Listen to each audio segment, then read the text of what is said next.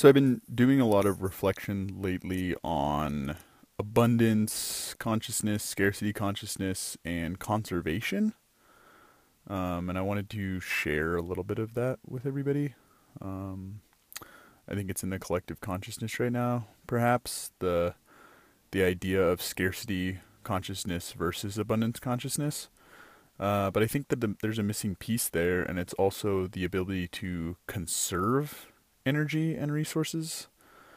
The kind of the vision that I had was of being a Native American and gathering blueberries in the blueberry season and gathering baskets and baskets full of blueberries and having such an abundance of blueberries when blueberries are abundant and being in the flow of nature as it pertains to abundance rather than a falsely created sense of abundance, like this never ending flow of resources versus seeing the abundance in the resources that you have on hand in the moment.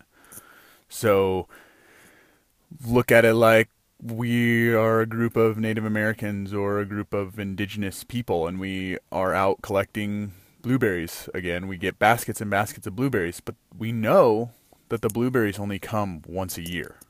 There's a knowing that yes, we can gorge on blueberries right now, but the blueberries are going to not be abundant for very long. So, we need to develop an idea of, an ability to conserve those blueberries. So we dry them, we do whatever, but we divvy them up correctly so that we can have blueberries all year round if that's what we want. And that's not a scarcity consciousness model. That's just being intelligent and conserving the resources that we have. We know that the blueberries will be back. We trust that the blueberries will be back in the next blueberry season, but that doesn't mean that they're going to be there all year round.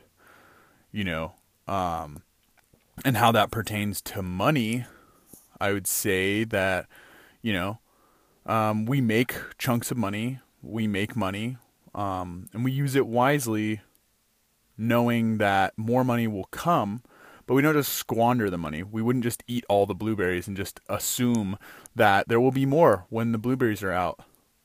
Just because we have money, doesn't mean that we should just spend it all and trust that there will be more. I mean, we know, if you've got an abundance consciousness, you know that you will make more money. But the conservation model mixed with abundance is like, well, how do I wisely use this money to give me more money? How do you take blueberries and ensure that you'll have an even better blueberry harvest the next year? You plant those blueberries, you bury those blueberries, you grow more blueberries from the blueberries. And then the next year, perhaps you'll have double the amount of blueberries. And then when it comes time to conserve those blueberries, you can have 2 handfuls of blueberries a day for the rest of the year rather than just 1.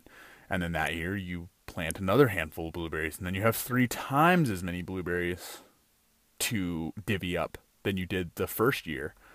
And you let that multiply and you let that abundance grow over time rather than just assuming that you're going to have all the blueberries you've ever wanted all at one time. And yeah, I guess that's just what I've been reflecting on is like I've been experimenting with scarcity consciousness versus abundance consciousness and yeah, how all of a sudden I have a lot of something and then I have none of something and then I have a lot of something and then I have none of something. So what has been a journey for me is learning to conserve energy and resources and place them in the right position so that it will make me more abundance and let the cycle or the spiral kind of expand outwards from the center. So as time goes on and as I move forward, the abundance magnifies and produces more abundance for me and people around me. And that's just a practice that I've been doing. Yeah. And, if anybody wants to talk to me about it or ask any questions about it, I'll probably be doing this a lot more and sharing some of my reflections on what's going on with me and sharing it with people. Maybe it can help them or whatever. But either way, it's just nice to share things with people and hear their feedback. Yeah, so I hope this helps you, or, has value to you. Yeah, and I'll be doing another one of these soon as something else comes up or something else gets added to this reflection. All right.